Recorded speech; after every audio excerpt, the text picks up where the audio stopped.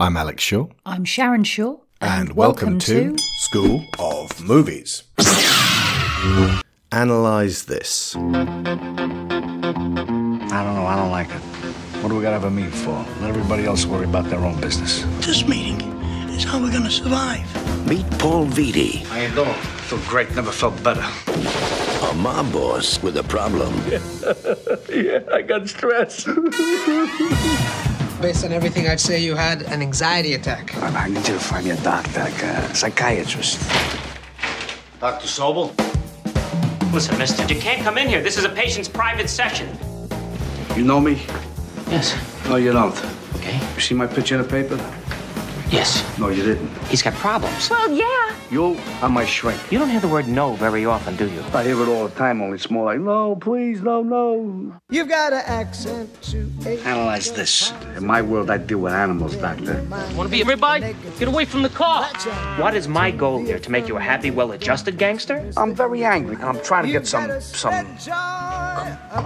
closure on that. You get a dictionary and find out what this closure is. You know what I do when I'm angry? I hit a pillow. Try that. Just hit the pillow. Feel better? Yeah, I do. Warner Brothers presents Robert De Niro. I couldn't do it last night. Do you mean sexually? No, I mean for the big game against Michigan State. Of course, sexually. Billy Crystal. I am here as his consigliere. You want a fresh one? And Lisa Kudrow. My wedding is ruined because you've got problems. In the story of a gangster who couldn't kill anymore and the psychiatrist who must cure him. Get rid of the shrink. He knows too much already. It's okay. I wasn't really gonna whack it. Oh, all right. Maybe I was gonna whack it. But I was real conflicted about it. Analyze this. You got a gift. Yes, you do. Oh, yes, you do. With us are Dr. Hunter Mulcair. Hello. And Amy Donaldson. Hello. Both of the Two Shrinks pod.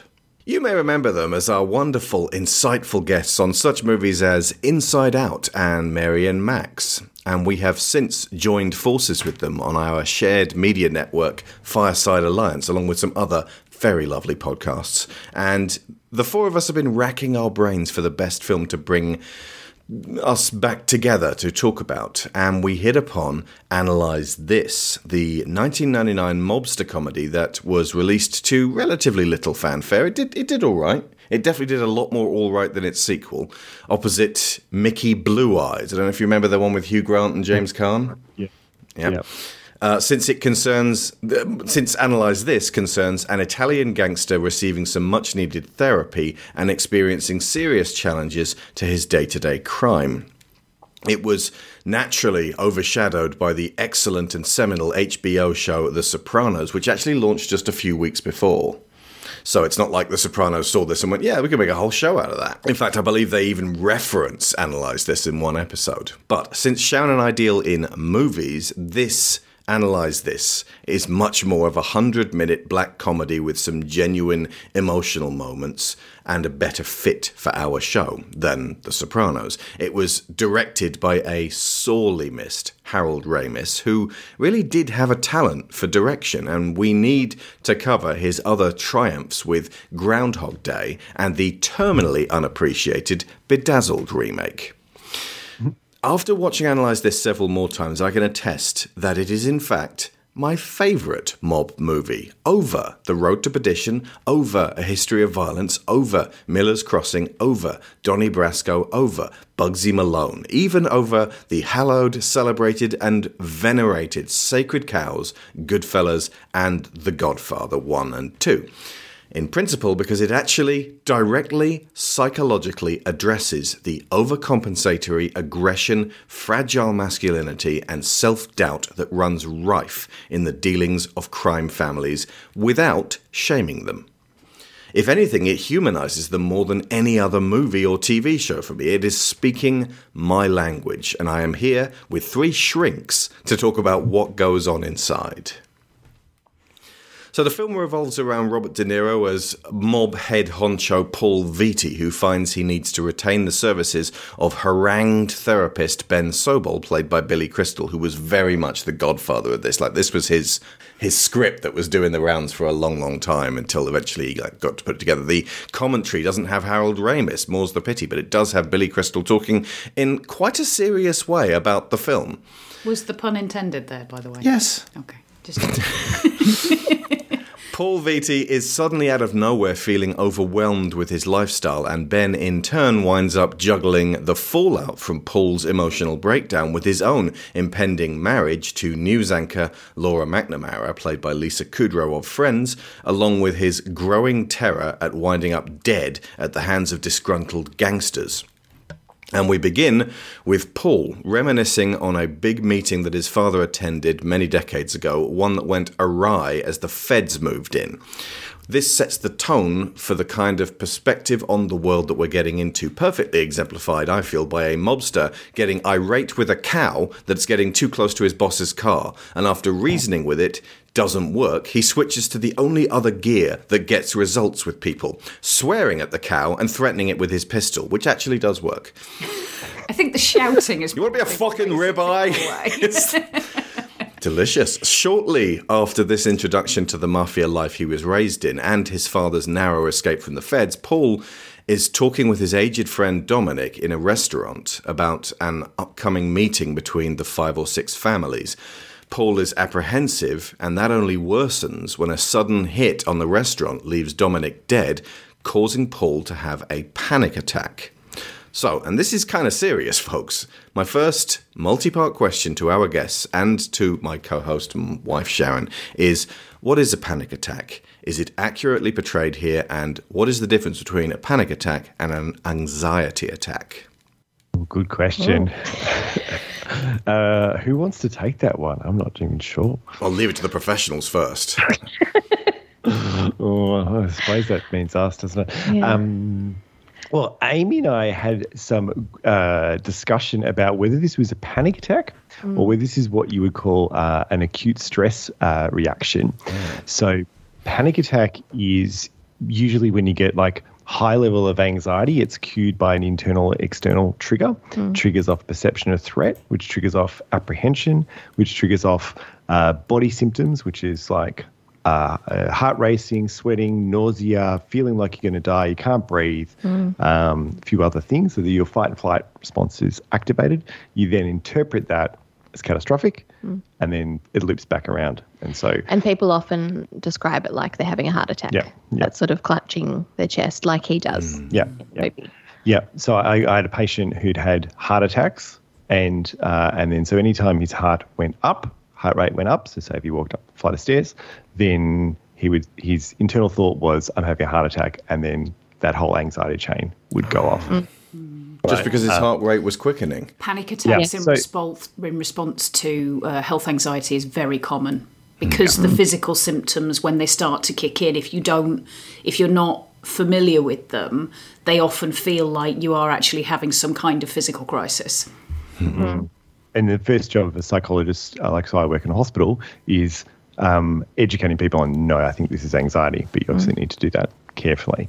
Now, where Amy and I were discussing was, is this a panic attack or is this acute stress reaction? Amy, did you want to describe that? Yeah, so the deal with an acute stress reaction is that it's quicker than, say, post-traumatic stress disorder, which develops after a bit of a delay after a traumatic event. But the reason why we thought it might be this, you can have similar kind of symptoms. You can have this kind of hyper-arousal where you feel panicky, heart race, sweaty, shaking, all of those things. But with an acute stress response, it's in reaction to a trigger that's sort of reminds you of that event. So like the first one we see in the film is he's having a discussion and they mention the shooting and they mention the upcoming meeting, and it's kind of this tense discussion. And then he starts to have this reaction.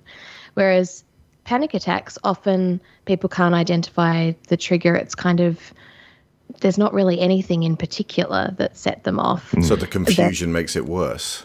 Oh, Exactly. 100%. Yeah, 'cause and that's why it's really panicky, because you're like, what the hell's going on? I just Exactly. walked up these stairs and then I thought I was going to die. Yeah, exactly. Yeah.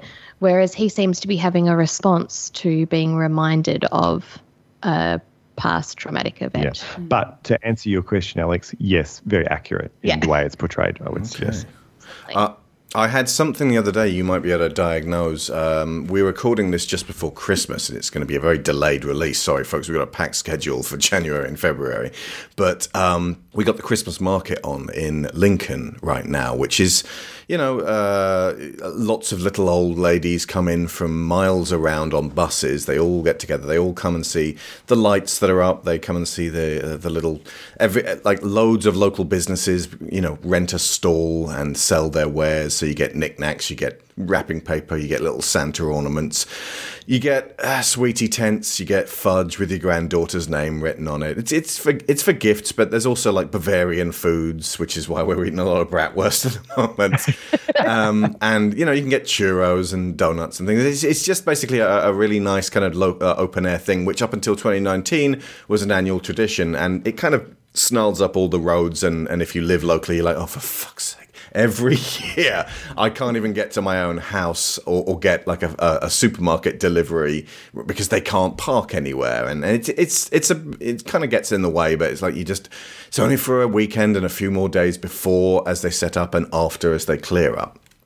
But as we walked our dog to the other park, because we wanted to just steer clear of the massive crowds of people who aren't wearing frigging masks. There are thousands of people in Lincoln right now, none of them wearing masks, and infecting each other with diseases they brought in from other counties so that they can all propagate in this fucking Petri dish. And we're like, well, that's fine, we're staying inside. We walked past a pair of armed police, and they weren't just like, they've got pistols at their hip. They were fucking holding Armalite rifles like they were on the Gaza Strip. And I'll remind you again, this is the Christmas fair where you get your granddaughter's name written on fudge. And I was just thinking, what do they think is going to happen? What do they think having rifles is going to prevent the bloodshed at the mulled wine tent? What the fuck? And I got back in and started stomping around and shouting, and I was like, this is, I don't know what this is, but I am pissed. And we wrote an email to the council going, what do you think's going to happen? Like, if some guy goes mental with a knife and starts stabbing people, your officers aren't going to shoot him, are they? Like, from across the street while everyone's running towards him to try and take the knife off him, or away from him so they don't get stabbed. Everyone's screaming, everyone's running around, it's nighttime. What are you cops going to do? What do you think is going to happen? Was that an anxiety attack or a panic attack or just being very rational? Little column A, little column B. I do think that your anxiety was definitely exacerbated, A, by the whole large crowds of people not wearing masks, because you do have very high health anxiety. Yeah. And the other thing that had occurred... I think... because that's the thing. I had high health anxiety, and then there was a pandemic, and my brain went, well, I was right. For years, I was right. I've been using fucking hand sanitizer for years, and now I can't get any. That's what I mean. Your anxiety is all kind of stacked up, and this sort of peaked it. But also, your last experience with armed officers was in an airport where the threat of terrorism was very, very acute and real. So it probably would have flashed you back to that very briefly as well. Maybe. But either way, I think there is a prevailing narrative sold to us, forced upon us, that guns make us feel safe. They don't. Not to me. And I would imagine quite a lot of people feel less safe with the presence of automatic weapons in otherwise entirely unwarranted areas of just sort of cute Santa shit.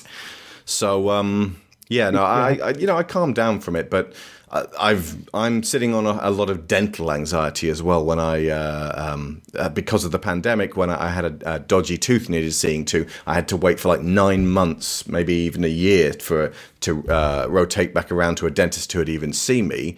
And the damage had gotten so bad after I went through multiple dentists who were trying to save the thing that eventually it had to be ripped out of my head piece by piece. And I just came home and just, like... Honestly, it wasn't that time that I started screaming. It was the other time that I was just like, this woman was not listening to me. And, you know, it was basically just dental torture. And, you know, now I've never liked the idea of going to the dentist. Now I am deathly afraid of it because I can't trust them. And that meant that the other day you had me set up for a meeting with a dentist, and it was like, yes, and you've got to get a subscription for a year's. You know, you basically got to sign up to this dentist for a year, and I was like, I don't want to sign up to a dentist. I don't want another subscription. I don't want a dentist. So I don't know if that's panic attacks, anxiety attacks, like low-level PTSD or something. But the essence is you were really sympathising with Paul's response. Yes, I really was. Well, look, but so I mean, we jest, but when people, particularly men, we have anger, or we express frustration, and that can be generally at being driven by anxiety or being driven by low mood. So when I talk to my patients, or when I'm trained, trainee psychologist, like I draw a little iceberg and say, well, the bit of the iceberg that you see is anger, and then, well, we all know about icebergs, the large bit is underneath the water, and that contains some kind of other emotion, right? And so, I think that kind of fits, right? Like, is that, when you see this main character or all the mobsters in any mobster film, where they're expressing some, anger as a primary, or like as their first response, but really there's something else going on. And often it's stuff that we don't feel like is acceptable to feel or to express. So something like fear or anxiety, or something that perhaps has been taught to them that it's weak to feel frightened, for example. And you see it, like I see it a lot in teenage boys. There's fights and things that happen, and then when you actually kind of peel it back, you go, oh, you got completely freaked out. And then it was like a switch flicked, and it takes them, it's quite a shock for them to realize that they were actually frightened. It wasn't anger. That was their way of dealing with the fear. And when you talk to parents, and parents typically get angry with their children at some point, and often actually you wind it back and they're like, I felt out of control because we were trying to get out of the house, or we were trying to do this, we were trying to do that. And if you dial it back through all the layers of whatever was going on, they were probably anxious or something like that. So, and the skill with therapy, and particularly dealing with men, I think, is that you have to learn how to like hold that frustration and that anger and listen to it, and then kind of help simmer, and then kind of sift through. I don't know if that makes sense to you guys, but no, totally. It would appear specifically, I mean, the mafia is like a really heightened version of masculinity in terms of what gets peddled to us. But if you look at the actual emotional responses you are allowed to have in the mafia from watching all these movies, joy, when you're all together with family, you're eating, you're joking, you're messing around, everything has to be super intense, and it's like, it was the best fucking time ever. Disgust is definitely allowed. You're allowed to express, like, I'm fucking disgusted with you, but it usually has to be done in a kind of an angry way, which sort of terminates in loathing. Anger equates to strength. So, like, if you're going to have a strong reaction to something, you get really fucking angry and everyone is afraid of you. Fear and sadness both equate to weakness. They are only for the women. They are only for the wives. They are only for the children, and the male children need to eliminate that shit and pretend that it's not there. And focus on the anger, boys. I think part of the reason for that, and we did touch on this briefly, I seem to recall when we talked about the Inside Out show, is that sadness and fear in particular are kind of antithetical to anger, because anger creates a movement, and emotion is something that stimulates you to act. So there's the word motion is in there for a reason. So when you're angry, it prompts you to move towards the source of the thing that's causing the emotion, to fight it or, kill it and eat it or something along those lines. That's where that primitive response is coming from. Fight it, fuck it, or eat it in an unspecified order. Essentially, yes. Whereas fear is stimulating you to get away from the source of the tension. And sadness is kind of a sit down on the floor and think about what's going on. So in an environment where strength is really key, and the thing that tends to come across in mob movies is that there's an organisational component to it, that it's not just about the crime side. You tend to see a bit of that, but it's not really the focus. The focus is on the organisational element of it. These are the families, these are the heads of the families, these are the men who are in charge. They have to maintain their strength, otherwise people won't do what they say. And it's actually so close to the organisational tension that you get in things like the police, the military, the government, any structure that is like capital P patriarchy. It's this very sort of masculine, idealised, rigid, fixed, this is how things are organised because this is the only way that we can conceive they will continue to work the way we think they always have worked. There's very little room for any flexibility. There's very little room for approaching anything in a different way. And the way that the families in this express their emotions, certainly at the beginning part of the film, there's very much that sense of compartmentalisation.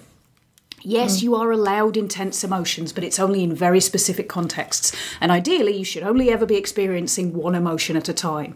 And one of the reasons why, at least in my experience, a panic attack or an anxiety attack can come out of feeling an extreme emotion is that you're feeling several emotions and they all start clashing into one another, and your brain fundamentally doesn't know how to react, because like, especially if you are used to compartmentalizing things, it's like, how do I deal with the fact that I'm feeling anger and fear at the same time and my body is literally trying to run in two directions at once?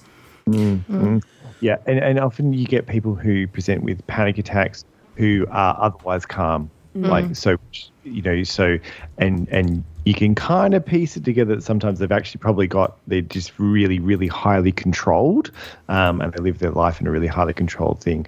And they're like, I'm totally fine. But then they have this huge spike of anxiety. And it's there's a lot of detective work that goes on in clinical work, which is entertaining if you're a clinician, not so good if you're a client. And part of why it's so unsettling for people is that they're in complete control the rest of the time, and then it's like, I've got no control over this thing that happens, and then that sort of feeds into itself of like, oh my God, I can't control it.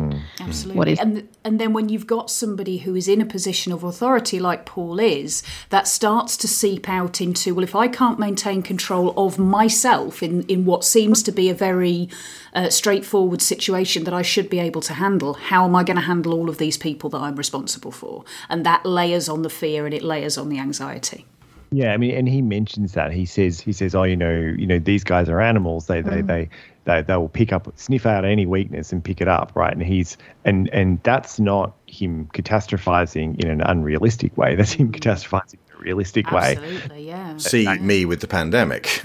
Well, this is why that organisational kind of trauma almost seems to be there in a lot of these structures, because ultimately the level of things that they're dealing with, yes, there really is the potential that you might die.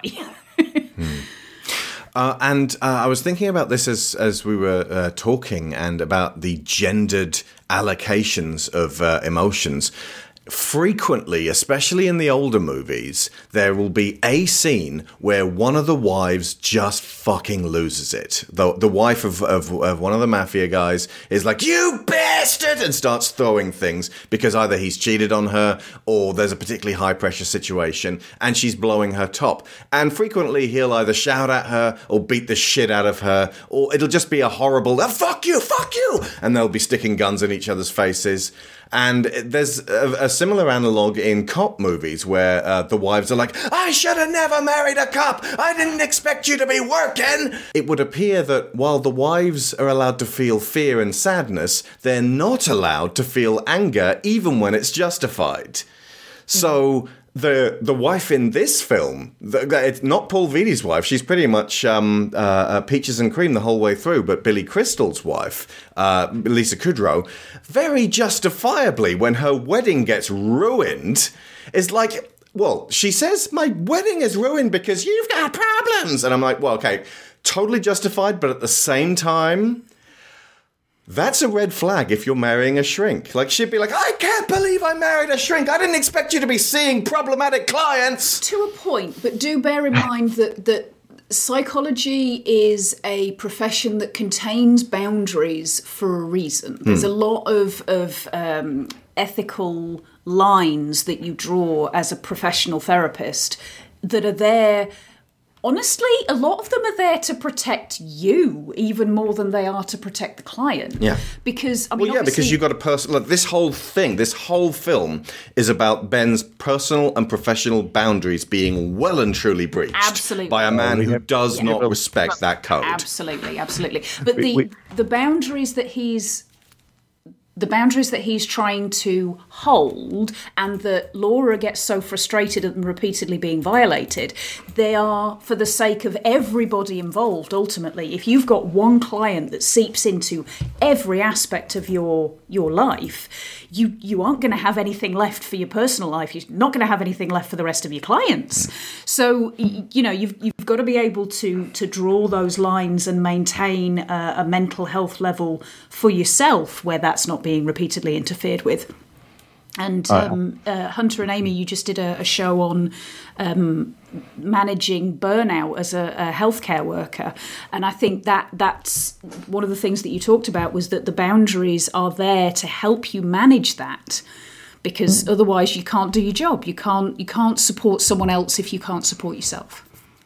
No, you crumble if you were to absorb everybody's shit that you take on all day. And yeah, like it wouldn't work to be able to listen to people's stories and to actually be able to help them if you felt everything that they were describing, if that seeped into every part of your life. There's something, the containment helps them and you. Yeah, so then the containment helps someone coming to see you because they have to go out and live out in the world and learn how to do stuff, and you actually are empowering them by saying, "I think you can cope until I see you next week."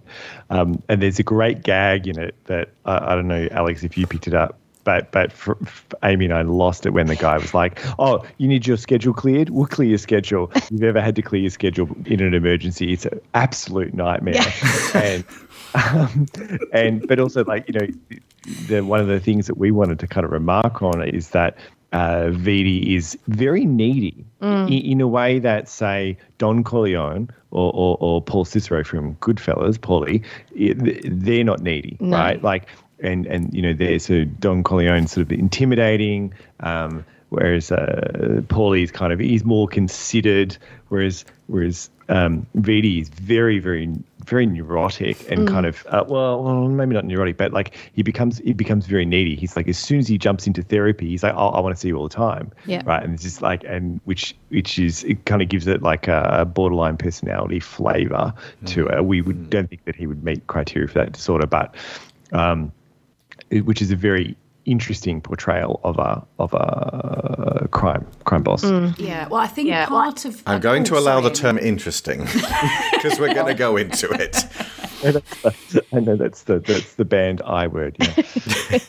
The point that I was going to make there was with regards to that. I think a part of that is because when we meet Paul, he's effectively already started his therapeutic journey, the thing that's triggered him off, effectively happens at the very beginning of the film. It's this recollection of the meeting where everything went wrong that his father was at. And that, the way that I interpreted that was it starts this record playing in his head about the differences between his father and himself.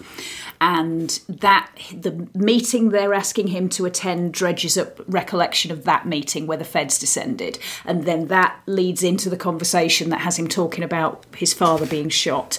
And then that puts him back in this almost, it's not a flashback state exactly, but it starts to put him back in that emotional sense of being a 12-year-old boy who's seeing something unfold in front of him that he can't handle. And he effectively carries that with him for the rest of the film. And I think that's where a big part of that neediness comes from. The moment when Ben kind of agrees to treat him, there's a moment of real emotional blackmail going on there, because Paul he's crying, and they've set it up so that it's kind of in a humorous way, but you can see where it's genuinely coming from.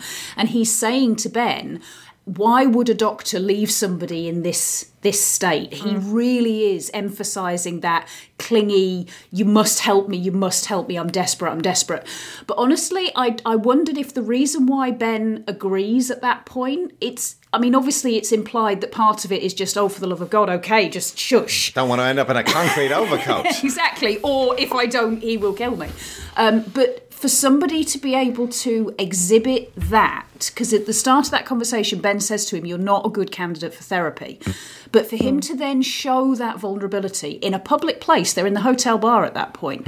In front of the mermaids. Yeah, in front of the mermaids. And the sharks. Who aren't used to crying. Absolutely. So he is effectively exhibiting that he has already opened the door into that being vulnerable. And if you're going to do therapy and therapy is going to work, you have to be willing to be vulnerable. Because otherwise you're not going to get anywhere. It's all going to be surface stuff, and it's not going to dig anything out. And you get the sense that Dr. Sobel is bored, is feeling unfulfilled, right? He's got this process going on where there's this semi-competition with his father. He's feeling devalued by his father, who's like launching a book. His son's listening in on the sessions and kind of going, that's kind of crazy. Also, side note, ethical violation. But you see, I watched that scene and I thought, there's a therapist who saw a way in and was like, I can do something here. And you could get into a discussion about, like, is he making a good decision for himself? But, it's the therapist that is. But then you see it again later on, right, where he's got the wire on, and then he finds out some information about the restaurant, which was where Paul Vidi's father had died, got killed. He flicks into therapist mode. He's like, I can help this person, and it's like he for all Dr. Sobel's faults, like he has the core, the heart of someone who is a good therapist who wants to assist people, right? Yeah. And knows how to do it too. Yeah, wants to make the most of those moments where you see a little glimpse of some way in, or some sort of flicker of there could be some change here, and then let's build on that. He doesn't seem to be able to let those moments go, even when the situation he's in is life-threatening for him or is completely inappropriate, or he prioritizes it's that. It's not safe. Everything. There's a reason you do this in a therapy room. I was sat there going, no, you can't be in that state of mind when there's gunfire going on.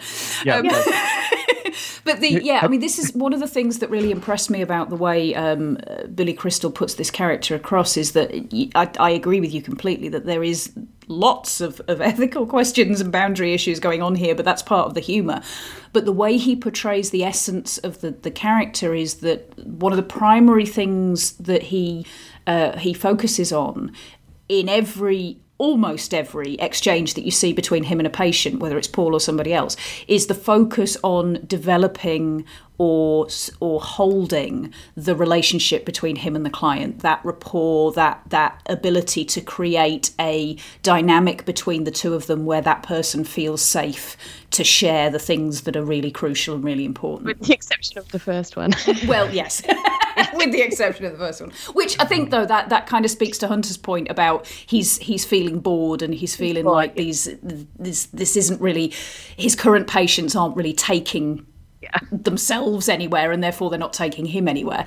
But apparently, when he was doing his research for the story and research for the role, Billy Crystal spoke to quite a few therapists, and in particular people who work on crisis phones and people who deal with situations where mental health emergencies are occurring. So that's where a lot of that input came from, which I thought was quite a good way to approach that situation, because there is so much crisis going on in the film. The therapy dialogues feel pretty real. Like that whole, like, you're just agreeing with everything I say. Yeah, you're right, I do. Yeah. Like, I've had that conversation. You mentioned before that he's in competition with his father. I think that this was an aspect of the film. The film suffers from a weak finale because it's great fun, but it's not great emotional progress. So much of it seems to happen off camera. Ben's main issue, as you say, is he walks into his father's book party or just birthday party or God knows what, and the guy's on the piano, everyone's clustered around him, and he's singing a song, ad-libbing extra lines, and everyone's laughing their tits off. And we this is a really good way. It's almost like it's a longer form, more expensive way of having a character eating an apple to make him look like an asshole, but someone that we kind of like anyway, the way James T. Kirk does in Wrath of Khan and Star Trek 09.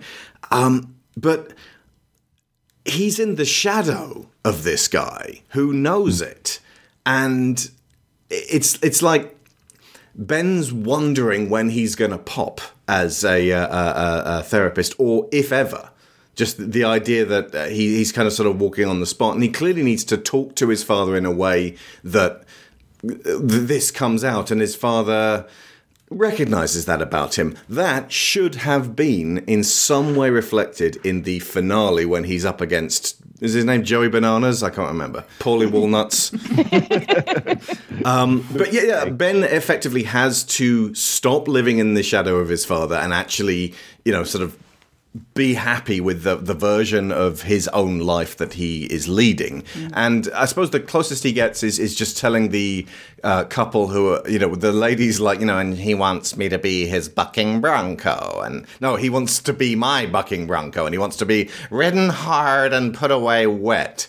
As far as I can tell, that scene is her kind of asking Ben permission to be okay with that herself. Like the part of her internal superego is going, well, this is very unseemly sexual behavior. And part of her id is going, yeah, but maybe we should try it. Because the moment Ben says, just do it, she's like, well, okay then. And the husband just goes, thank you. Yeah. But that appears to be Ben just cutting the shit, which is almost like, it's almost a devaluation of how important therapy is. Just, shouting, here's your problem at clients surely shouldn't be the answer. Well, no. And one thing that Ben's early sessions made me just wrinkle my forehead and say repeatedly is he's giving advice way too much. But one of the things that I said to you when Paul keeps saying to Ben, oh, you are so good. You're like a genius. Well, like I've given you half a thing and you know the thing that I'm talking about. This is in response to Paul starting with what I assume is a very common thing, saying, I have a friend who's suffering from panic attacks, or no, who's suffering from, he's just kind of like, and they describe their symptoms, and then Ben's like, I've got a feeling that this friend is you, and Paul is amazed that Ben has seen through his cunning ruse. But I would say you probably get that less in actual therapy sessions, because if they've already called the receptionist and made the appointment and come along to the therapy session, you've kind of admitted by that point that you've got something that needs to be resolved. True. It links to something which I think that he's very adolescent in his in his way of being, in his interpersonal style and his understanding of emotions. And teenagers do that. So teenagers have been sent by someone else and they might talk about something that their parent knows about at the start. And then usually if they're wanting to introduce me to the idea of something that's perhaps a little bit more shameful or something they haven't told someone about or whatever, they'll always do the either I have this friend or what do you say to teenagers who say this? Or do you ever have a client who says something like this? Keep it in third person. Yeah, and like he feels adolescent. He feels kind of immature in the way that he approaches the world and copes with the world. Like he's got all this responsibility and power, but there's something there that doesn't feel completely developed. Yeah, and I think that, maybe it's a stretch, maybe it's not, but there is a parallel there, I think, with Ben Sobel of he's trying to be his own man. He's gone into the same career as his father, which I always find an interesting thing. Did someone go into the same career or something completely the opposite as your parent figures? And he's trying to kind of be himself and trying to do that stuff, but he's not getting the acceptance. And then he started to get a little bit bored. And what I thought was interesting is he doesn't chase this great case that I could work on, right? That would give me kudos with my father, right? There's none of that. Whereas say Dr. Malfi in The Sopranos, there is an element of that. I could cure this guy, right? And that Sopranos wraps up with her kind of firing him out of therapy, right? Because she realizes she's wasted time. And so, Sobel's journey is a little bit similar in kind of trying to grow himself a little bit, or and then I think by the end of the film, like Alex, you were saying around, the emotional growth is stunted. Right. And Amy and I remarked that final conversation, maybe we're jumping a little bit too far ahead now, but it's an interesting, there isn't as much emotional growth as you think that there would have been. For a film like this, yeah.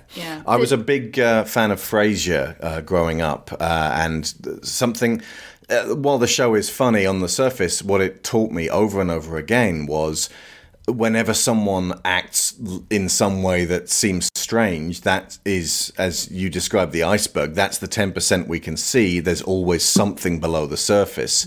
And not necessarily to go violently in and start trying to uncover what that is, but just to understand that there's something there. And an iceberg's a really good metaphor for that as well, because often those things will be frozen, and it does take a lot of effort and time and patience to help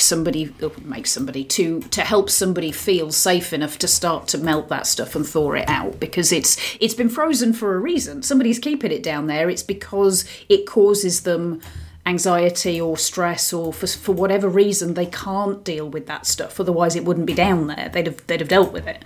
And I think in terms of what goes on, maybe should have had a bit more effect on Ben.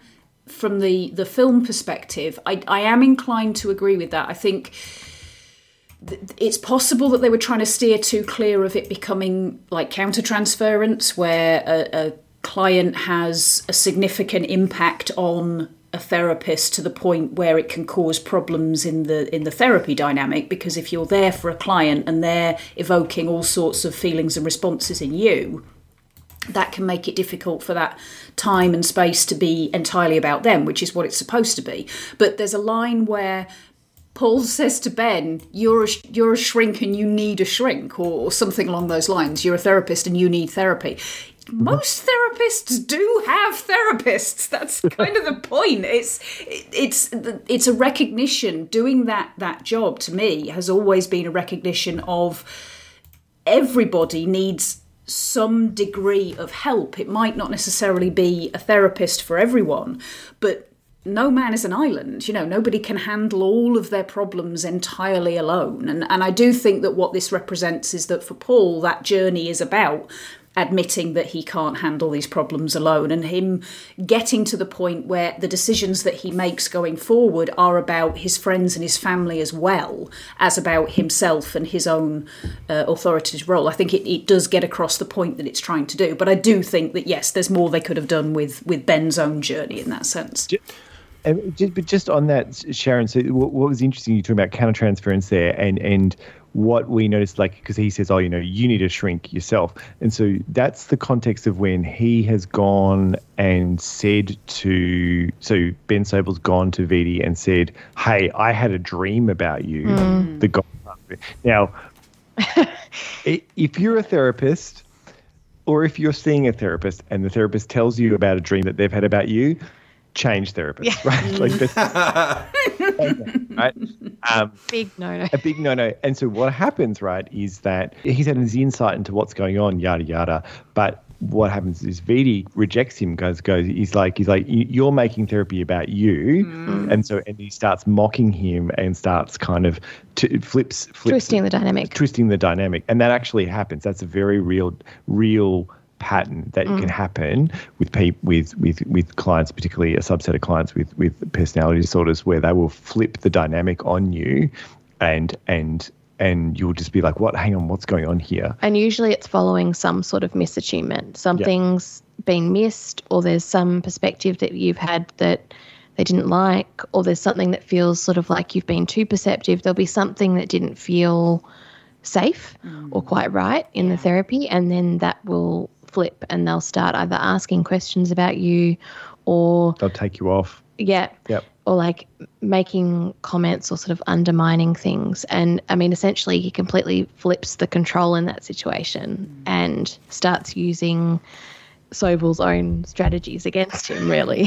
Starts reflecting back to him and starts linking things in a way that, if that happens to you as a therapist, can feel quite unsettling and exposing. I had a patient who took me, who completely mimicked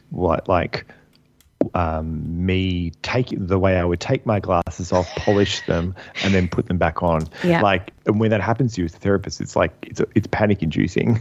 It can be really interesting, and that's why the boundaries are really good. You have to respect the boundaries. Yeah. There's lots of boundary crossings. We can get to a list of those later on if you want, Alex, because we've got a list I'll note down list of boundaries. Yeah. I mean, I did note for that conversation that the back and forth that they're engaging in at that point is, I mean, the context is wrong because they're not in the therapy room at that point, but then a lot of what they do is not in the therapy room. So but it's not a quote unquote proper therapeutic relationship. It's having some therapeutic benefit for both of them, but I think it really interested me what you said about the ages that they seem to be sort of stuck at, that Paul is having this sort of adolescent response to everything that's going on around him, and it did occur to me that might be because this part of him has got fixed at 12 years old when this crisis occurred for him.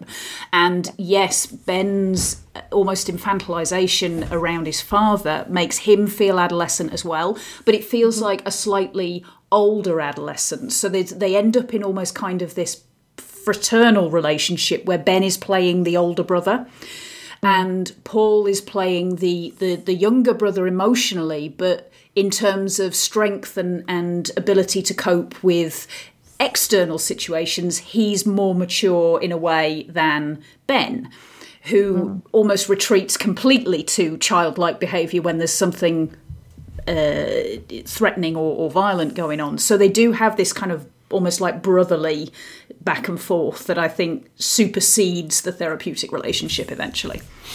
Yeah. I'm getting major vibes about social constructs informing on our psychological development, and I can only really go on mafia movies here rather than the real life. And We Hate Movies constantly state that they are a pro-mafia podcast because they don't want to end up because they live in New York sleeping with the fishes. And yeah, we echo that. We definitely don't want to disrespect anybody in reality. However, the characters in mafia movies are drawn with very broad brushstrokes, and since Paul is kind of a parody of that, he comes under the purview.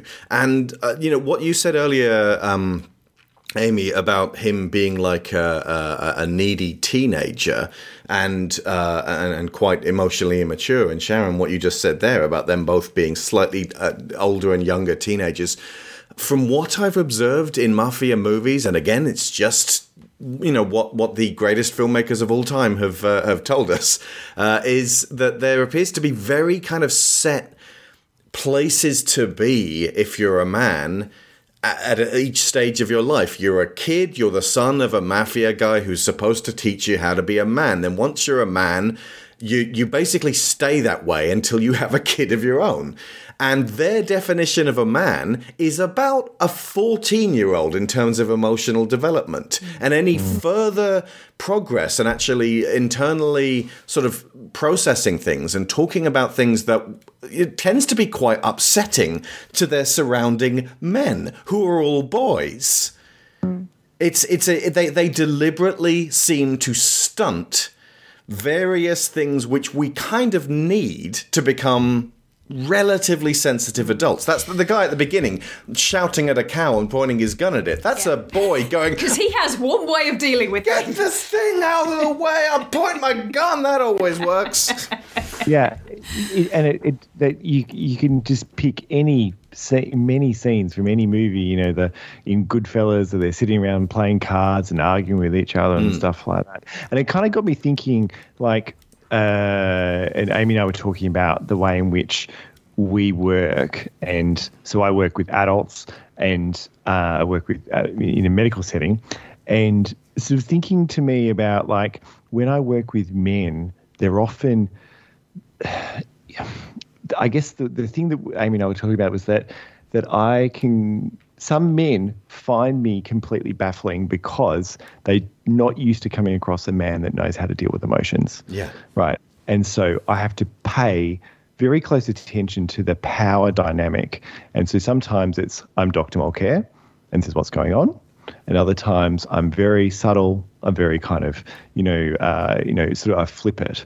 And you have to really be more attuned to that, much more than, say, when I work with adult women. And Sharon, I'm not sure if that's your experience, or Amy, if that's your experience, but there's something about knowing what to do with emotions that can be incredibly threatening, and then you get a mismatch in communication, and then things just go awry very quickly. Well, yeah, because you don't fit into that father, who's just shut up and eat your meatloaf, kind of authority figure. If you're actually asking them questions which make them feel emotionally disarmed, they have no reference point for that. Yeah. Well, a lot of the reason why... Again, that doesn't mean that all people in the real world fit into these very specific cartoon mafia stereotypes. Yeah, absolutely. But a lot of But the they are reason based in why some level of compartmentalization in reality. And ultimately, they are a representation of human response to things.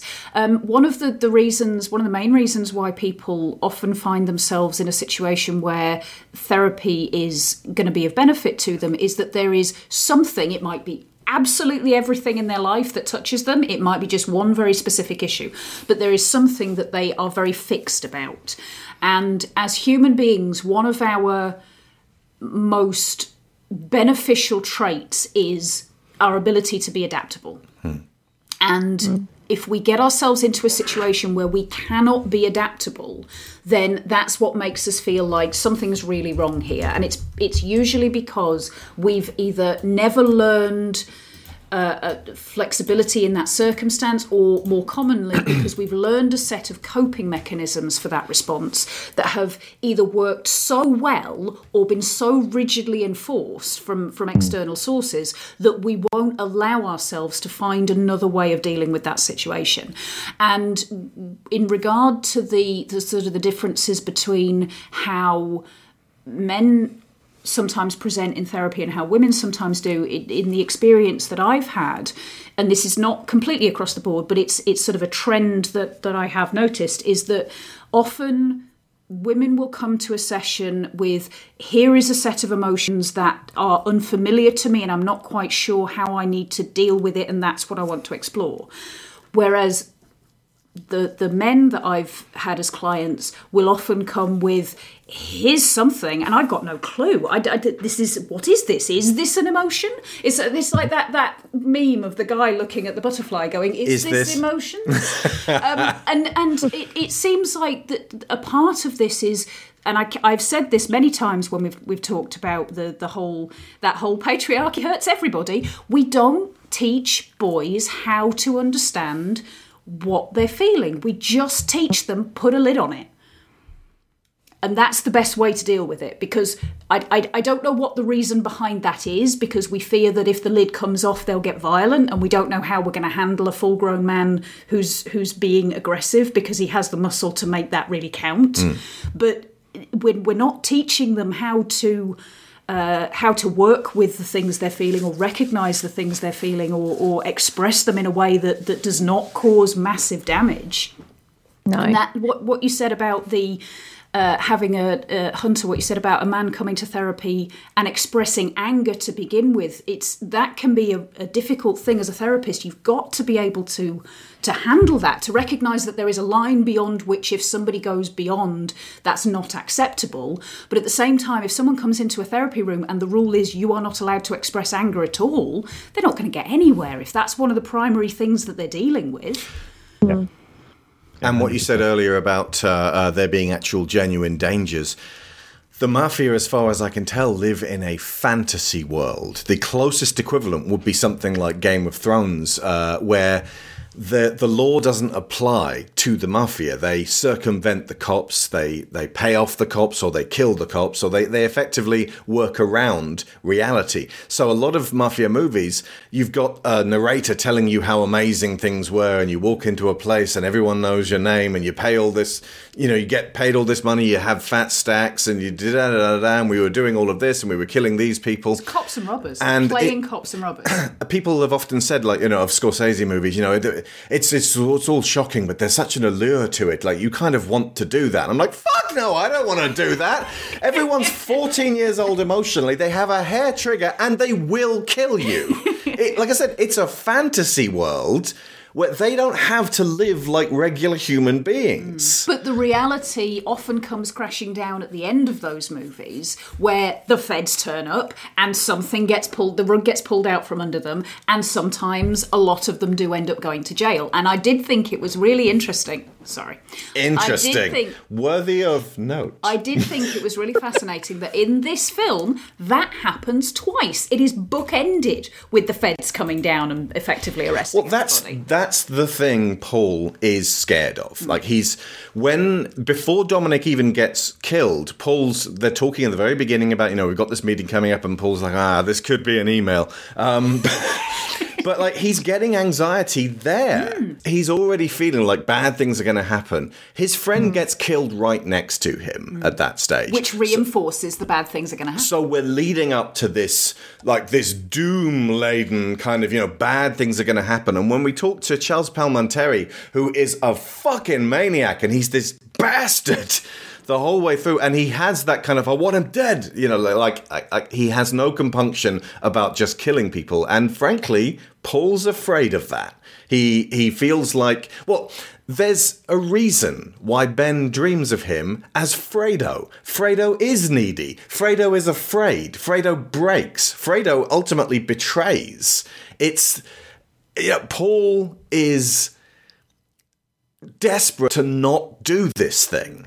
And the fight, like, his arc at the end of the film is he calmly walks in there after everything that's happened and just kind of makes his statements and then leaves, having prepared for the shit show that's going to happen, and just gotten a bunch of guys ready to have his back, and just being able to not so much man up as accept that fear in himself and be able to like, what he's doing here is walking away. But what he's learned from working with Ben is how to adapt and roll. And he's put in place insurances that are probably not that uncommon to the community that he's grown up in and the lifestyle that he's used to. He uses a manner of speech that is common to that environment. So he's using the tools that he's learned, but he's applying them in such a way that he gets to direct the scenario the way he wants it to go, rather than just being reactive. Yeah. So the film starts with that conversation, which is, you've got to change with the times. That's what his old friend is saying to him, and he's resistant, and that's what Sharon was saying. You have these old coping mechanisms that you stick to, you hold on to, right? And then by the end of the film, he's learnt that he can adapt, which is what Sharon was sort of saying. And I think that often it's about the fear of him getting killed, was always present. It was just that it became overwhelming because he thought he couldn't deal with it, and really he's decided, oh no, I can deal with it. I can confront this fear. I mean that's how I would put it into my terms. Yeah. Yeah, and I mean, in a way, even though it's absolutely ridiculous, the scene where Sobel asks him to call the other gangster to talk about his emotions, there's an interesting thing about that in that, like, often in therapy, when you start working up alternative ways of doing things, there are some clients who will go, well, I'm going to go to the far end of that. I'm going to do exactly what would be like the textbook way of doing that. I'm going to entirely take on this new strategy, which actually doesn't fit with them particularly well. And in that situation, it's not the right thing to try and call and say that he's feeling frustrated and try and talk through his emotions, because that doesn't fit with the way that world works. But as the movie goes on, he can build in, like you were saying, his own stuff with the psychological strategies and the things that are going to work and make it more flexibly work for that situation, rather than trying to apply how perhaps we would deal with a conflict of calling someone and saying, hey, I need to talk about how I'm feeling. After the first session, when Paul has... it's not even really a session. Paul forces himself into a room with Ben and does that, you're good. And no, I'm not good. Yes, you are. You are. Being able to say that he's feeling this way allows him, to feel like a great load has been taken off, and it felt very authentic to me as an outsider to directly delivering therapy. That clients might feel like after the first session, okay, we've solved it then. So and having to convince them as a therapist, whoa, hold your horses. You're feeling some elation at this point, but there's going to be loads to deal with in an ongoing sense. This is not like take a pill and you'll be fine in the morning.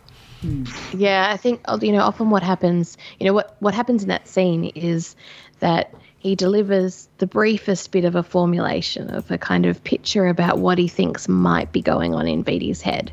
And for people who have never felt understood or heard or anything like that before, that can be massive. You just noticing how they're feeling and reflecting that back to them can feel like you're an absolute mind reader, that there's, how have you possibly done this magic? Yeah, I've had that done to me. I've known the process that the person was doing it to me, and I still felt validated. Yeah. And so it's incredibly powerful. And it's a core therapeutic skill. Yeah. And also, like, side note, just it completely divert thing, but like they switch seats so that Beatty sits down in the therapist's chair and Sobel sits down in the client's chair. And if that ever happens to you as a therapist, it's very disorientating.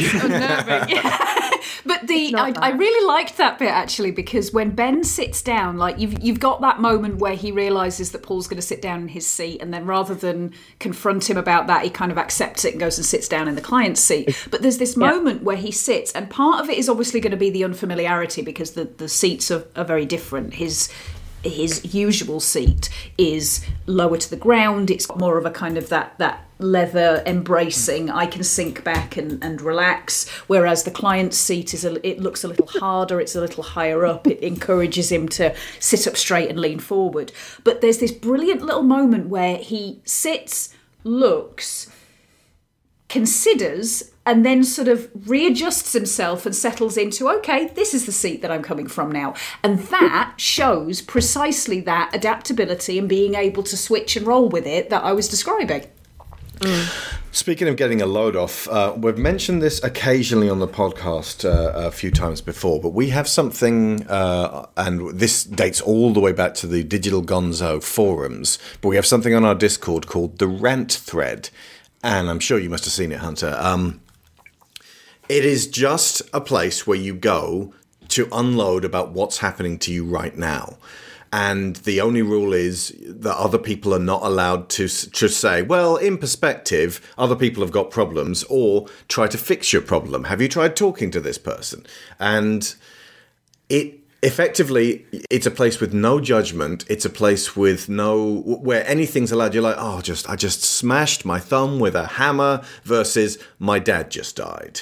The rule is, and everyone keeps saying, I'm sorry to complain about this when in context other people have got so many worse things. And it's like, the scale of it doesn't matter. This place, the rant thread, we would think would just become this repository for bile and hatred and misery, is actually a place of very therapeutic, being able to just sort of just lighten that load on you. I don't think it's a miracle worker. It's certainly not the only thing people are going to need, but it has over the years proved to be an absolute staple of our community, that we feel better for being able, because there's so many places. Like if you complain about something on Twitter, some fucker's going to come along and go, well, actually, if you do it on a YouTube thread or on Xbox Live or anywhere else, my ideas on social media are a little bit dated. I've been avoiding it for fucking decades. We've also got a gush thread where you can say things that are nice that have just happened to you without feeling guilty, like, I'm just boasting about this incredible thing while everyone else is suffering.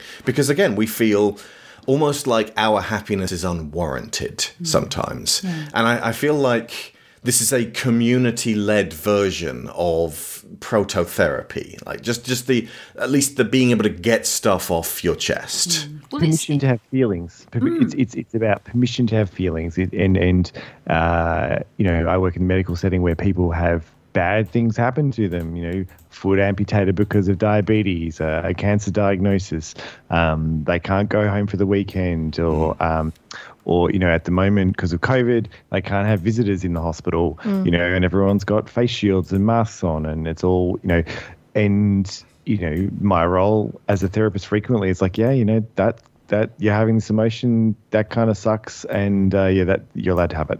And that is actually incredibly validating. And I have this, I work with, trained students and stuff like that. They're like, but I want to do an intervention. I'm like, nah, don't do an intervention. That's not what's needed. What you need to do is you need to reflect back and hold the space and give the person some time, and then there'll be whatever strategy you want to do. Also, side note, Amy and I did a version of your rant thread, the gripe list, 2020 review, and Amy and I have been taking much pleasure in developing our gripe list for the review 2021 show coming up. So that's very sad. There was a rant about the cost of printer ink I just really needed to get off my chest last year. So. It had been building for quite a while. Entirely valid. Again, I cannot overemphasize how important it is to be able to just say things and not worry, I know, that first world problem. First world problem is, it suggests that because we have any ability to get by, and not that we're there at the absolute bottom of the ladder, that nothing that affects us should be worthy of saying, and that we are a burden on society to feel bad. And ultimately, that takes the number of people that I've spoken to over the course of my professional life, and one of the things they keep coming back to is, I shouldn't feel this way. I shouldn't feel this way. And all I can say to them is, but you do. Yeah. So you're not going to be able to resolve that until you acknowledge that you do, and find some way to kind of make a peace with that before all your energy goes to containing a feeling or an emotion that you feel like you shouldn't be having. Like I call that worry about worry, right? So this idea of like you can have type 1 worries and type 2 worries. Type 1 worry is I'm anxious about, doing a presentation at work, or I'm anxious about, getting COVID when I go outside, right? And then a type 2 worry, or a type, it's metacognition, which is like, I'm worried. I shouldn't be feeling anxious about this stuff. Like I'm worried. I'm worrying too much. I'm worried. I'm worrying too much. And 9 times out of 10, if you tackle the type 2, the metacognition worry, right, then that helps us deal with our normal anxieties and we cope much better, right? But it's that internal negative dialogue that more often than not has come from the parents that we grew up with, or the parental figure, and that taught us how you're meant to respond, right? And you tackle those as a therapist, right? And then things become unfrozen, like is to use Sharon's metaphor. Amy, you mentioned earlier a list of boundaries. Do you want to go into that regarding? I'm assuming this is all the things that Paul does that just mess with Ben's personal life in a giant list of don'ts. Yeah, and I mean, there's some things that are there right from the start. Don't whack a guy at their wedding. That's the number one. Yeah, that's one. But even things like, their first interaction, his son is listening from the other room, and it's obvious that it's not the first time he's overheard a therapy session, because he says you shouldn't, you have to stop doing that. And so, there's already some blurry boundaries that he has in his work from the start that you get little hints about. And so there are some things where you kind of if a mobster is threatening you, you're absolutely going to buckle under those things. And then there are other things where it's kind of that one seemed like a pretty easy crossing.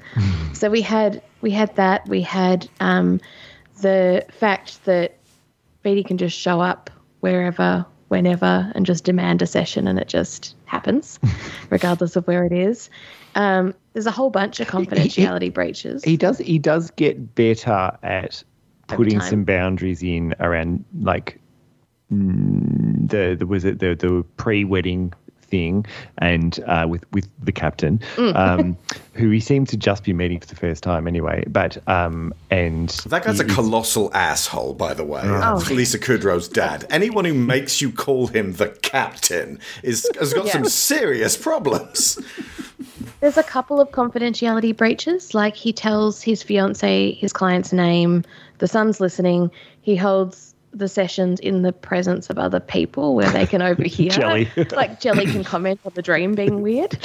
Roger Ebert mentioned that actor really holds the movie together, because he's the glue that stops Ben from going running through the streets. I can't do this. He totally is. And just a tangent very slightly, I did put a note in that I think Jelly is the reason why all of this happens, because He's the first point of contact. He's the first point of contact with Ben, entirely by accident because of the car crash. But also, he states he's had therapy himself. I mean, he does it in a very roundabout kind of concealed way. Joe Vitarelli is the actor. Yeah. So the implication is that he got sent to prison for a short period, and he was obliged to have some counselling while he was in there. So he's kind of this midpoint between this very fixed, rigid, authoritative mafioso approach and, well, maybe we can open the window a little bit to the concept of having some professional assistance here. Broke my heart, Jelly. You broke my heart. Carry on. Sorry. And I do feel like if he hadn't had that experience and was able to say, well, it may not have changed things for me particularly radically, but it obviously helped him a little bit because it occurs to him to suggest it to Paul. Yeah. And so I really like Jelly. I think he's a fab character. Amy, continue. Sorry. It's quite stabilising. We also think, we got a lot of enjoyment out of the gifts that he receives. And then, the fountain. And, I mean, we watched it together a couple of times, and Tony Bennett at the end just makes both of us roar with laughter. But then also there's this... We weren't sure whether it was a joke or not, and I'm curious what you two think about it. When he's talking to the FBI and he makes that offhanded comment about being given a TV from a kleptomaniac, and we, the first time it just kind of went through, and then the second time we're kind of was that a joke, or did he actually keep it? Did he keep a TV that was... It's definitely a dry joke delivered by Billy Crystal, but he probably did also keep it. Yeah. You've got a blurry. How would you return a fountain? I was saying to Amy, it's plumbed in. I was just going to say, it's running. It's clearly been installed. Was it playing music, or was that non-diegetic music? I don't think that was diegetic music, but the water was definitely real. It's beautiful, but I love the fact that it's juxtaposed against this relatively modest house. Yeah, what if it's you want so it huge. Somewhere else? You don't just break into someone's house and install a gift. But I mean, that's the whole giant gold bracelet mafia thing. Exactly, the extravagance. I did get the feeling that Tony Bennett at some point probably had done that for somebody. That the mafia had said, "We need you to do this for tonight." Absolutely. Even things like that. At the end, he goes to visit him socially in prison, and then when they're trying to come up with ideas of future sessions, his first option is I can come and see you on Saturdays in his personal time. If you were working with a therapist and they said, oh yeah, I'm just going to go see this patient of mine out of hours on a Saturday in prison. It's like okay, what's happening here? Are you going as a friend or as a therapist? Yeah, it's just there were multiple things. But then, I mean, you add in the layers of Beatty kind of, broaching things and physical boundaries and all of those kind of things. But there's a bunch that are kind of a little more nuanced. Doing trauma therapy at gunpoint, yeah. Exactly, yeah. It's not traditional. Yeah. I think the prison thing is because Paul's been afraid for so long, and then he just seems so accepting when he's in the joint, and it's kind of like a rite of passage. If you're in a crime family, you go in there, you slice the garlic up with a razor blade, and then you put the razor blade in a toothbrush. Anyway, but the whole "I'll see you on Saturdays" that was more of a concession to these guys are friends now, as opposed to I never want to see you again. You are a bane of my existence. Yes. However, if over the course of a therapeutic relationship you end up getting to the stage where you feel like you are friends with somebody, which shouldn't happen anyway. Yeah, you can't be friends and your therapist you as well. shouldn't be continuing therapy with them That's because true. the relationship has now shifted such that if you're going to talk to them as a friend, you're not talking to them as a therapist. Those are two different Like dynamics. I said, the third act of this movie is very funny, but they bungle quite a lot of the threads in terms of where they should wind up. Yeah. I really, with that final interaction between them, it really felt like a lost moment, and it sort of, I think, reflected on where Dr. Sobel is still at in his own kind of growth and change. That moment where, Beatty's really trying to thank him, and he tries it twice. He does the first kind of more offhanded, hey, thanks, Doc, kind of thing. And then he tries to really go, no, seriously, thank you, and tries to thank him properly.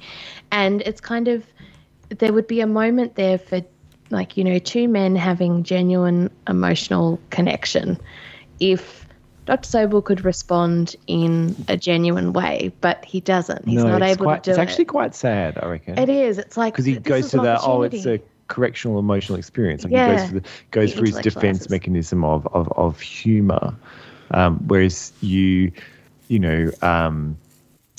I guess the only thing that comes to mind is there's a obscure film called Tigerland, and right at the end of Tigerland, the one with Colin Farrell, and Joel Schumacher, and he says, someone's got to take your place, right? And there's been this big masculinity the whole way through, and then at the end there is this beautiful brief moment where and it settles everything. When you're smiling, when you're smiling, when you're smiling, when you're smiling, and the whole world smiles with you. And when you're laughing, oh, you're laughing, when the sun comes shining through. When you're crying, you bring on the rain. Stop your sighing. Won't you be happy again? When you're smiling, keep on smiling, and the world will smile. And this would be a good time for us to take a quick break to say thank you to the lovely people who support us on Patreon every month. Thank you to all of you. And a shout out to those in the top tier: Aaron Lecluse, Abel Savard, Alejandra Vargas, Alex Brewington, Angus Lee, Benjamin Hoffer, Brian Novak, Cassandra Newman, Chris Vinnick, Christopher Wolfe, Kieran Dashler, Connor Kennedy, Dan Mayer, Daniel Salguero, Dan Hepner, Dave Hickman, David Sheely, Finbar Nicole, Frankie Punzi, Greg Downing, Jameis Enright, Jesse Ferguson, Joe Crow, Joel Robinson, Johan Clayson, Joe G, Josh Waster, Kat Essman, Kevin Vahey, Lorraine Chisholm, Marty Polmeyer, Matthew A. Siebert, Michael Haskell, Robbie Crow, Sarah Montgomery, Timu Hellas Harjo, Tim Rosansky, Timothy Green, Toby Skills Jungius, Tom Painter, Trey Contreras, and Valencia Burns.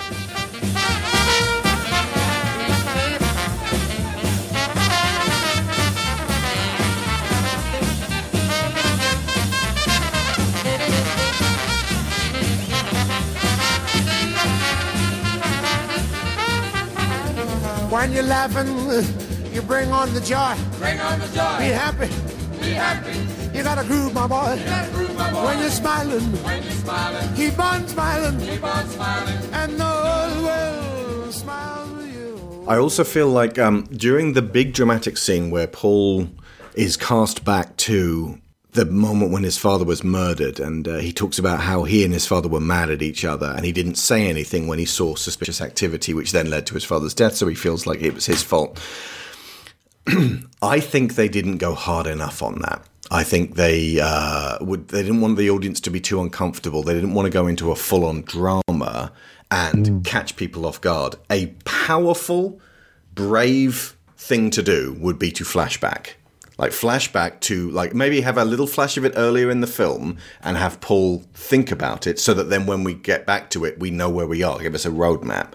But yeah, a little kid who really genuine, like, to put it in perspective, he had no power to prevent this thing happening, but he thinks he did. And so when De Niro cries here, I didn't see it in the cinema, but I'd imagine that the audience laughed nervously, not knowing whether this was like the earlier times when he's crying, kind of funny, or actually just heartbreaking. Because that is a heartbreaking scene. For our money, that scene is a better trauma processing scene than the scene in Good Will Hunting. Yeah. Wow. Better than Good Will Hunting. Oh yeah. Better than that scene. It's ruined the dramatic moment because it comes into the gunfight. Yeah. But they step on it. I mean, there wasn't a gunfight in Good Will Hunting, tell you that. No. But, it was fuck those guys. Yeah, but you know the way that Sobel builds up, you know, brings him back to what was happening at the scene, what was happening at the time. It was what did you order? It's just getting him in touch with sense memory, saying, you know, like effectively saying, taste the ravioli you tasted at that moment. And then there was a bitter sense. He doesn't say this. There was a bitter taste in the back of your mouth. It was adrenaline because a gun was coming into play. It's almost brutal the way he brings Paul back to that. And I was saying to Sharon last night, there aren't many actors who could play Paul that well. Like, Pacino's fantastic, but I think Michael Rooker, specifically because of the level of believable vulnerability about them in someone that we've seen be so tough, so hard, so closed off, and so emotionally distraught so many times before. I think it is something just magic, like just great about that scene, but then I don't know, and then it goes to the gunfight. Yeah, I mean, I think it does show a little bit that, you know, sometimes being a therapist, you have to say something that can feel a little bit nasty, like a bit cruel. Like, you know, he does plunge him right into that, and it's what's needed in the moment. It's what he needs to be able to process things. But sometimes you have to bring something up or say something, and then you see the kind of response you see in that. Like, you immediately see his breath start to get quicker and him start to look a little bit panicky, even while he's saying, I don't remember.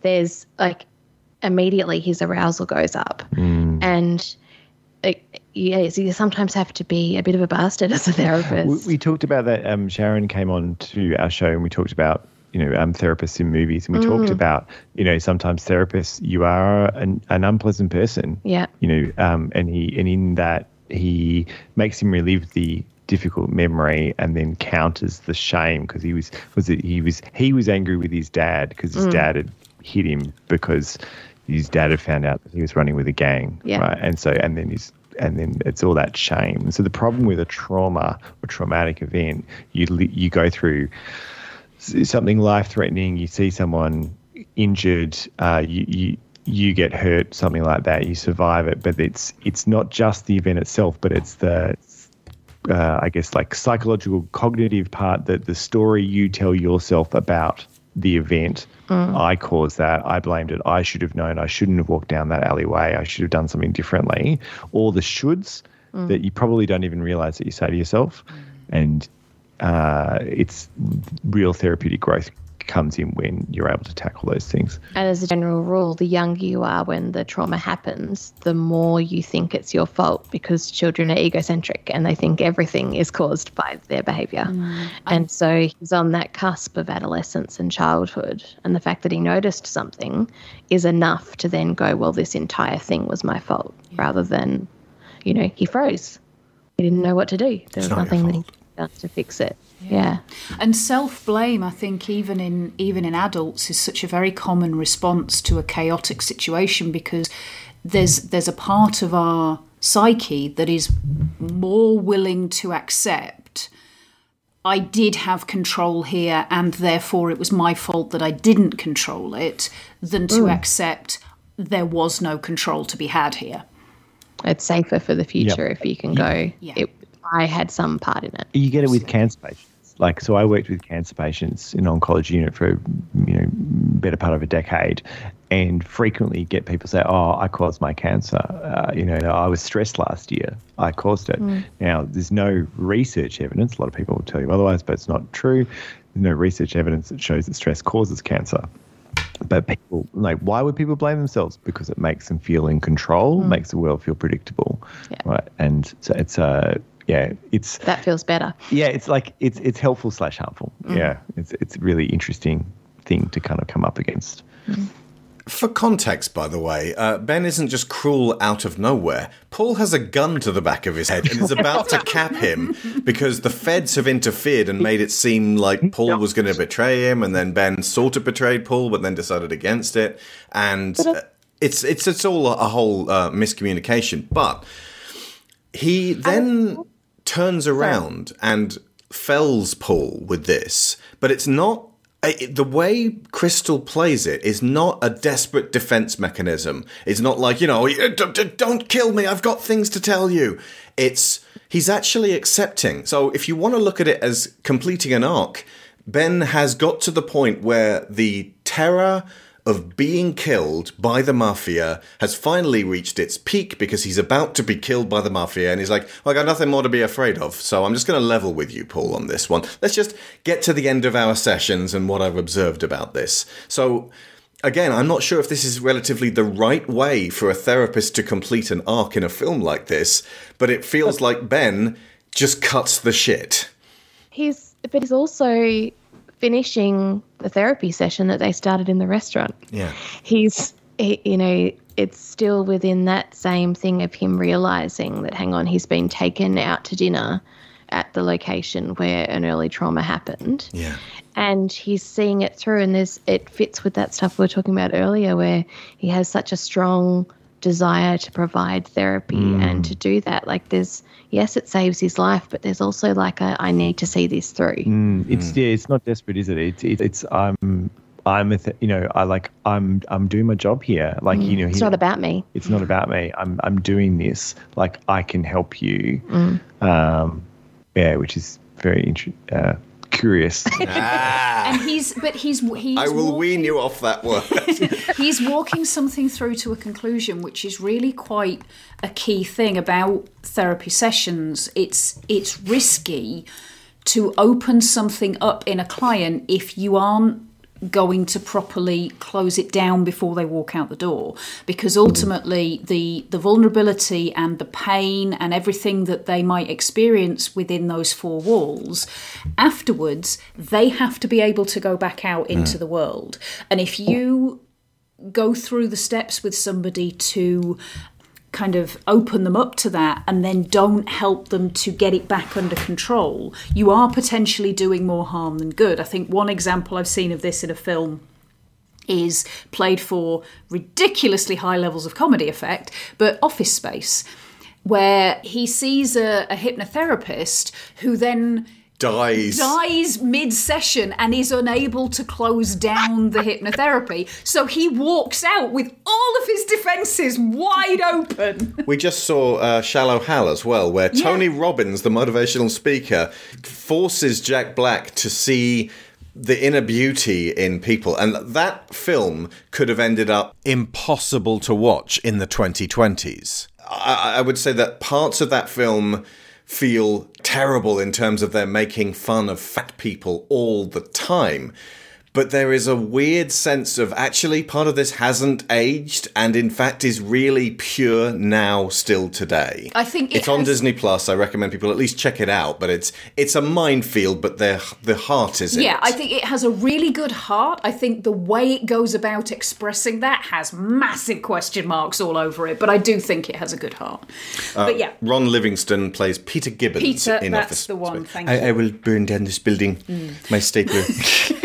But yeah, he has that example of somebody who is opened up to vulnerability in the course of a therapy session and then doesn't have the opportunity to close it down. Like I said, we don't see any particularly dramatic, terrible things happening to him because of it, but in the real world, it can. And this is why I get a lot of pushback on it, but I confer a similar responsibility upon writers and creators. You need all kinds of certification, all kinds of permits, all kinds of education to practice psychology and to see patients. You need no license to be an author. And if you aren't careful and if you act without any responsibility, you can fuck with people's heads. Which is kind of the problem with how that car yard scene ends. Is that, he's still distressed and his therapy is cut off. Yeah. He's rejected immediately while he's still upset. He says, we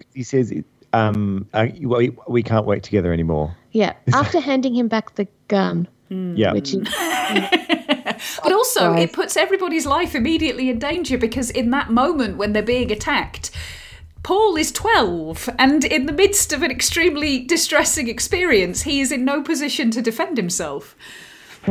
Have you ever fired a gun in therapy, Sharon? I don't think I have. It's not one of my customary techniques, no. The journey isn't really over for Paul. He's about to go to this meeting and finally sort of, step into this danger zone he's been trying to avoid. And an insurance ad comes on the TV. And this was a real insurance ad.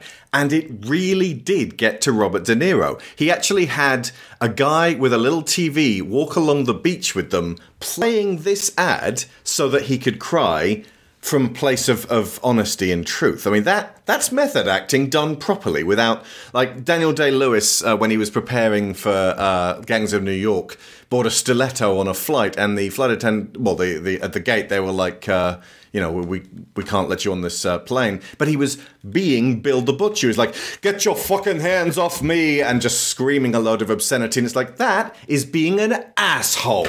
Also, if you want to be truly method, you want to be Bill the Butcher right now, you swim to America, my son. Yeah.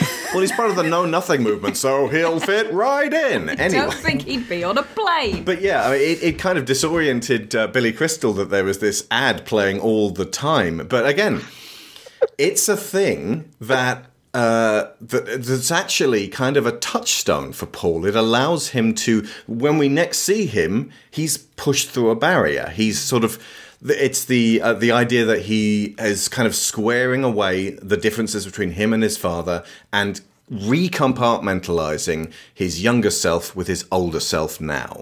He sees his son. The moment is his son. He interacts with his son on the bed and says, "Oh, how long are you going to lie there?" Side note, Alex and Sharon, I'm not sure if you remember it in the Inside Out pod that we did. I mentioned that I'd gone to a film and a banking ad had made me cry. So they do that. They don't just want to be perky and fun and memorable like that. They want to actually hit you in your emotions. So you're like, I'm going to bank with them from now on. Well, yeah, because they figured out at a certain point in the 80s that emotion was a better way to get people in than appealing to their intellectual and rational faculties. And I said to you, didn't I, between things like this and the Gillette adverts, I sneakily suspect that cracked open a generation. The best a man can get. Indeed. Oh, just on a side note of talking about adverts, around about the time lockdown finished for us, I know it keeps coming back for you guys in Australia because you had a different situation, there was an ad for McDonald's on YouTube which just kept playing over and over again. And it was just people laughing and laughing and laughing into the camera. They were laughing with each other, laughing on their own, eating fries and laughing. And it got really disconcerting. It looked like an Ari Aster film. It was like... And I was like, please stop them laughing. And it went, Don't you fancy letting go? Come to McDonald's. Not a mask in there. Indeed. But also, it's not like we haven't had McDonald's throughout the lockdown. Deliveroo was a thing. Yeah, but what we mean is, come outside, take off your mask, and laugh your coughs all over everyone. It was gross and weird. Oh, actually, not as weird and gross as... Do you remember that advert for airline? I think it was like... it was a very... like Emirates or like, you know, if you want to fly to Dubai and live with the princes... it was showing this like space airport, and the space airport was empty, and it had just like 3 people sitting there in this calm sunrise, and there were like robot butlers cleaning the floors, and it was like, you know, we keep the riffraff away from you. Oh, that was, that very much felt like if you're rich enough, everything's fine. Yeah, this was smack bang in the middle of the pandemic, and it was like, you can fly and not worry at all. We'll put you in a cage. And there was this one giant statue that terrified me. What was it? It looked like Baba. And it was like this giant elephant god, and I'm like, did they put poor people in that statue and burn it? Like, how do they maintain their wealth? That must be the only way. Like, I created a whole mythology around this airport and this statue, and how many blood sacrifices are required just to keep the robot butlers running. The elephant was named Shugnasty, and Shugnasty hungers. Either way, some adverts are fucking creepy. That's all. This should be in cutting class, but I'm leaving it in because we all need a bit of a break from this pressure and trauma. This has been a fan-bloody-tastic show, by the way, guys. Thank you so much. Oh, our pleasure. Yeah. We did have one question. There's this very, very brief moment where Jelly sneaks into the hotel room and like taps Billy, Dr. Sobel on the shoulder, and he says, "Mom." We're like, what's happening there? My favourite line in, I think, the whole movie is when Billy Crystal is doing Robert De Niro. Is like, oh, Doc, you gotta help me. Okay, Paul, I'll help you. Fuck you, nobody helps Paul Vitti. I have encountered people like that in real life. Yeah, one tiny thing that stood out to me that's never hit me before, and it possibly is to do with the fact that that Hunter and I have had a couple of conversations about the possibility of looking into talking about ASMR and the potential therapeutic benefits thereof. So just to briefly explain what ASMR is for anybody who doesn't know, it's a particular intrigue of mine. But so ASMR stands for Autonomic Sensory Meridian Response, and it's when something happens that makes you get that sort of chill down the back of your neck. But for a lot of people, it's a good thing. It relaxes them. I believe that the chemical process of it's your fight and flight response turning off and switching back into the opposite nervous system, the one that says, okay, you're safe now, you can calm down, you can relax. And quite a lot of people use ASMR videos on YouTube to help them sleep. There are certain what are considered to be classic triggers for it, and one of them is being fitted for a classic suit. Going to a tailor, being measured and having fabric stretched out along you to see if it suits you, and this kind of this close attention that's being paid to you, and the fact that you're having sort of light touch that's very unintrusive, and it for some people it's extremely relaxing. And it occurred to me there is a scene where I think Joey Bananas. Yeah, Jess Palminteri is at a tailor, and they give a lot of attention to the factory behind him, the machines cutting the fabric for the suits, and then it cuts to him, and as he's having this very intense and stressful conversation, he's got a tailor sat at his feet measuring him and fitting him for this suit. And it occurred to me that it's entirely possible that being very much a tradition within this sort of mafia environment, that you have these fitted suits made, that might be them reaching for a relaxing experience in the only way they know how to do. It gives them sort of that sense of attention and sense of control, and that tactile thing. Yeah, absolutely. Ultimately, I feel like the fight and flight response has to be high if you're in the mafia, because you might need to, like, when the drive-by happens and Paul's friend Dominic is killed suddenly, that's not out of the ordinary, at least according to cinema and according to TV, which over-dramatizes everything, obviously. But the idea of always being worried that you might have to fight. And that relates to a lot of what we've been talking about in recent years, a heightened sense of threat, which is affecting all of us. I feel like there's no safe way to eliminate practical threat responses because they are valid.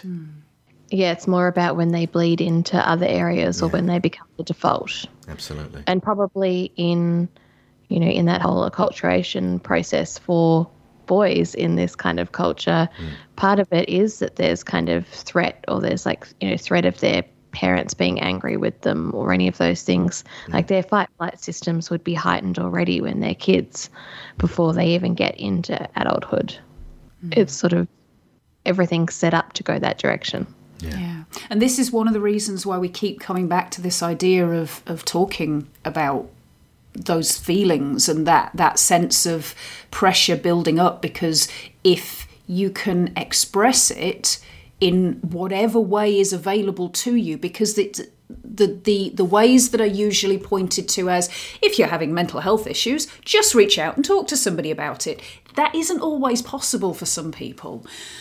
But being able to externalize those feelings and those pressures, even if all you do is write it down so that it's no longer just in your head, now it's in front of your eyes and you can look at it from a different perspective, even that can help. Just getting it out of that internalized environment where all it can do is circle round and round and round, getting bigger and bigger and bigger. Anything that you can do to enable that is potentially going to give you some relief.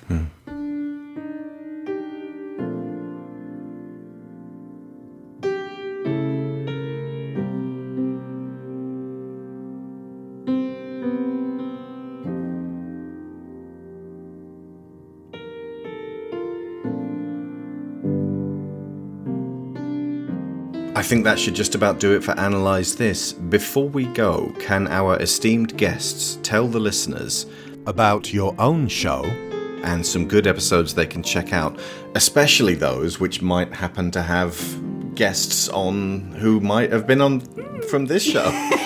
Because our listeners might not be aware that they definitely had to listen to that episode. Absolutely, yeah. So, Two Strings Pod, you can find twostringspod.com. And Amy and I get together from time to time and talk about psychological issues and talk about doing therapy. It's not usually a self-help podcast, although the most recent episode that we've just recorded was about burnout and stress, emotional exhaustion in healthcare workers. But we've done a whole lot of episodes. So if you're into movies, as you probably would be, we did an episode on The Breakfast Club where we talked about what would happen if The Breakfast Club went to therapy rather than to detention. We had Sharon on for a great episode. It was our third installment of Shrinks on Film, where we talked about movies and scenes where there's therapists in it and talked about how accurate the therapy is and our thoughts on it. Other episodes that we'd recommend, Amy?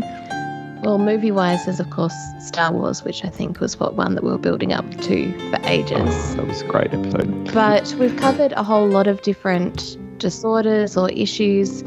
We've kind of tried to group them on our website if you're looking for something in particular. Often people start with something that's a little bit close to home and then they end up listening to other episodes of ours. It seems to be the feedback that we get. Yep. So and I guess really the aim of our show is to talk about psychology at a level that psychologists talk about, but make it accessible for people so that they understand. So yeah, and that's us. Exactly. Okay. Again, the tone of this episode has actually been, I think, fairly close to how compassionate and explorative your show comes off. So if you've enjoyed listening to this one, folks, I really do think you'll get a kick out of, and not just a kick out of, but you might actually get some help from the Two Shrinks pod. So that is one we definitely recommend. Absolutely. And I would echo what Amy said about going to the back issues as well, if there's something in there that feels particularly personal to you. I am currently working my way through some of the very early episodes of the show that I hadn't listened to yet, and they are all fascinating. So. I wonder what the production quality is like, but yeah, good. I couldn't possibly comment. No, they're fine. They're absolutely fine. Everybody starts out with less good mics than they get later. Totally. It's the right direction to go in, as opposed to now we've got crap mics. Invest huge, then do 3 episodes and decide podcasting's not for you after all. No, don't do that. So the first episode was ridiculous. We had one microphone between us, and we were kind of hunched over it, trying to work out how to record. We still have one mic between us. Not work. But it's a good mic, you know. It's a Yeti. It'll do.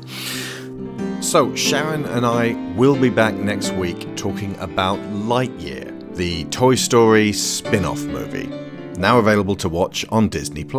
I have concerns. Until then, I have been Alex Shaw. I've been Sharon Shaw. And session over.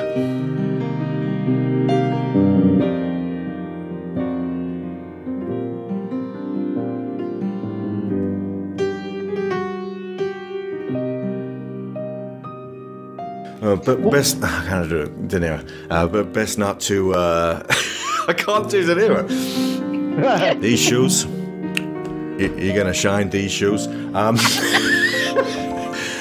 doing the lip there. I can verify I'm not used to it. Okay. You're good. Okay. That was brilliant. That was really lovely. Out of the tree of life, I just picked me a plum. You came along and everything started to hum. Hunter and Amy's Two Shrinks pod and School of Movies and the New Century Multiverse are part of Fireside Alliance, a progressive, loose affiliation of podcasts, including The Chipper Made This, Marissa Alexa McCool, Geeks with Shields, Montresor Media, CinemaSpection, Leftover Army Monsters, Recorded Tomorrow, Goblin Law, and Through the Wind Door. Come along and check out all of those shows on firesidealliance.com and join our Discord. Wait till our lips have met. Wait till you see that sunshine day. You ain't seen nothing yet. The best is yet to come, and babe, won't it be fine? The best is yet to come the day you're mine. Come the day you're mine. I'm gonna teach you to fly. We've only tasted the wine. We're gonna drain the cup dry. Wait till your charms are right for these arms to surround. You think you've flown before, but you ain't left the ground. Wait till you're locked in my embrace. Wait till I draw you near. Wait till you see that sunshine place. Ain't nothing like it here. The best is yet to come, and babe, won't it be fine? The best is yet to come the day you're mine. Oh, out of a tree of life, I just picked me a plum.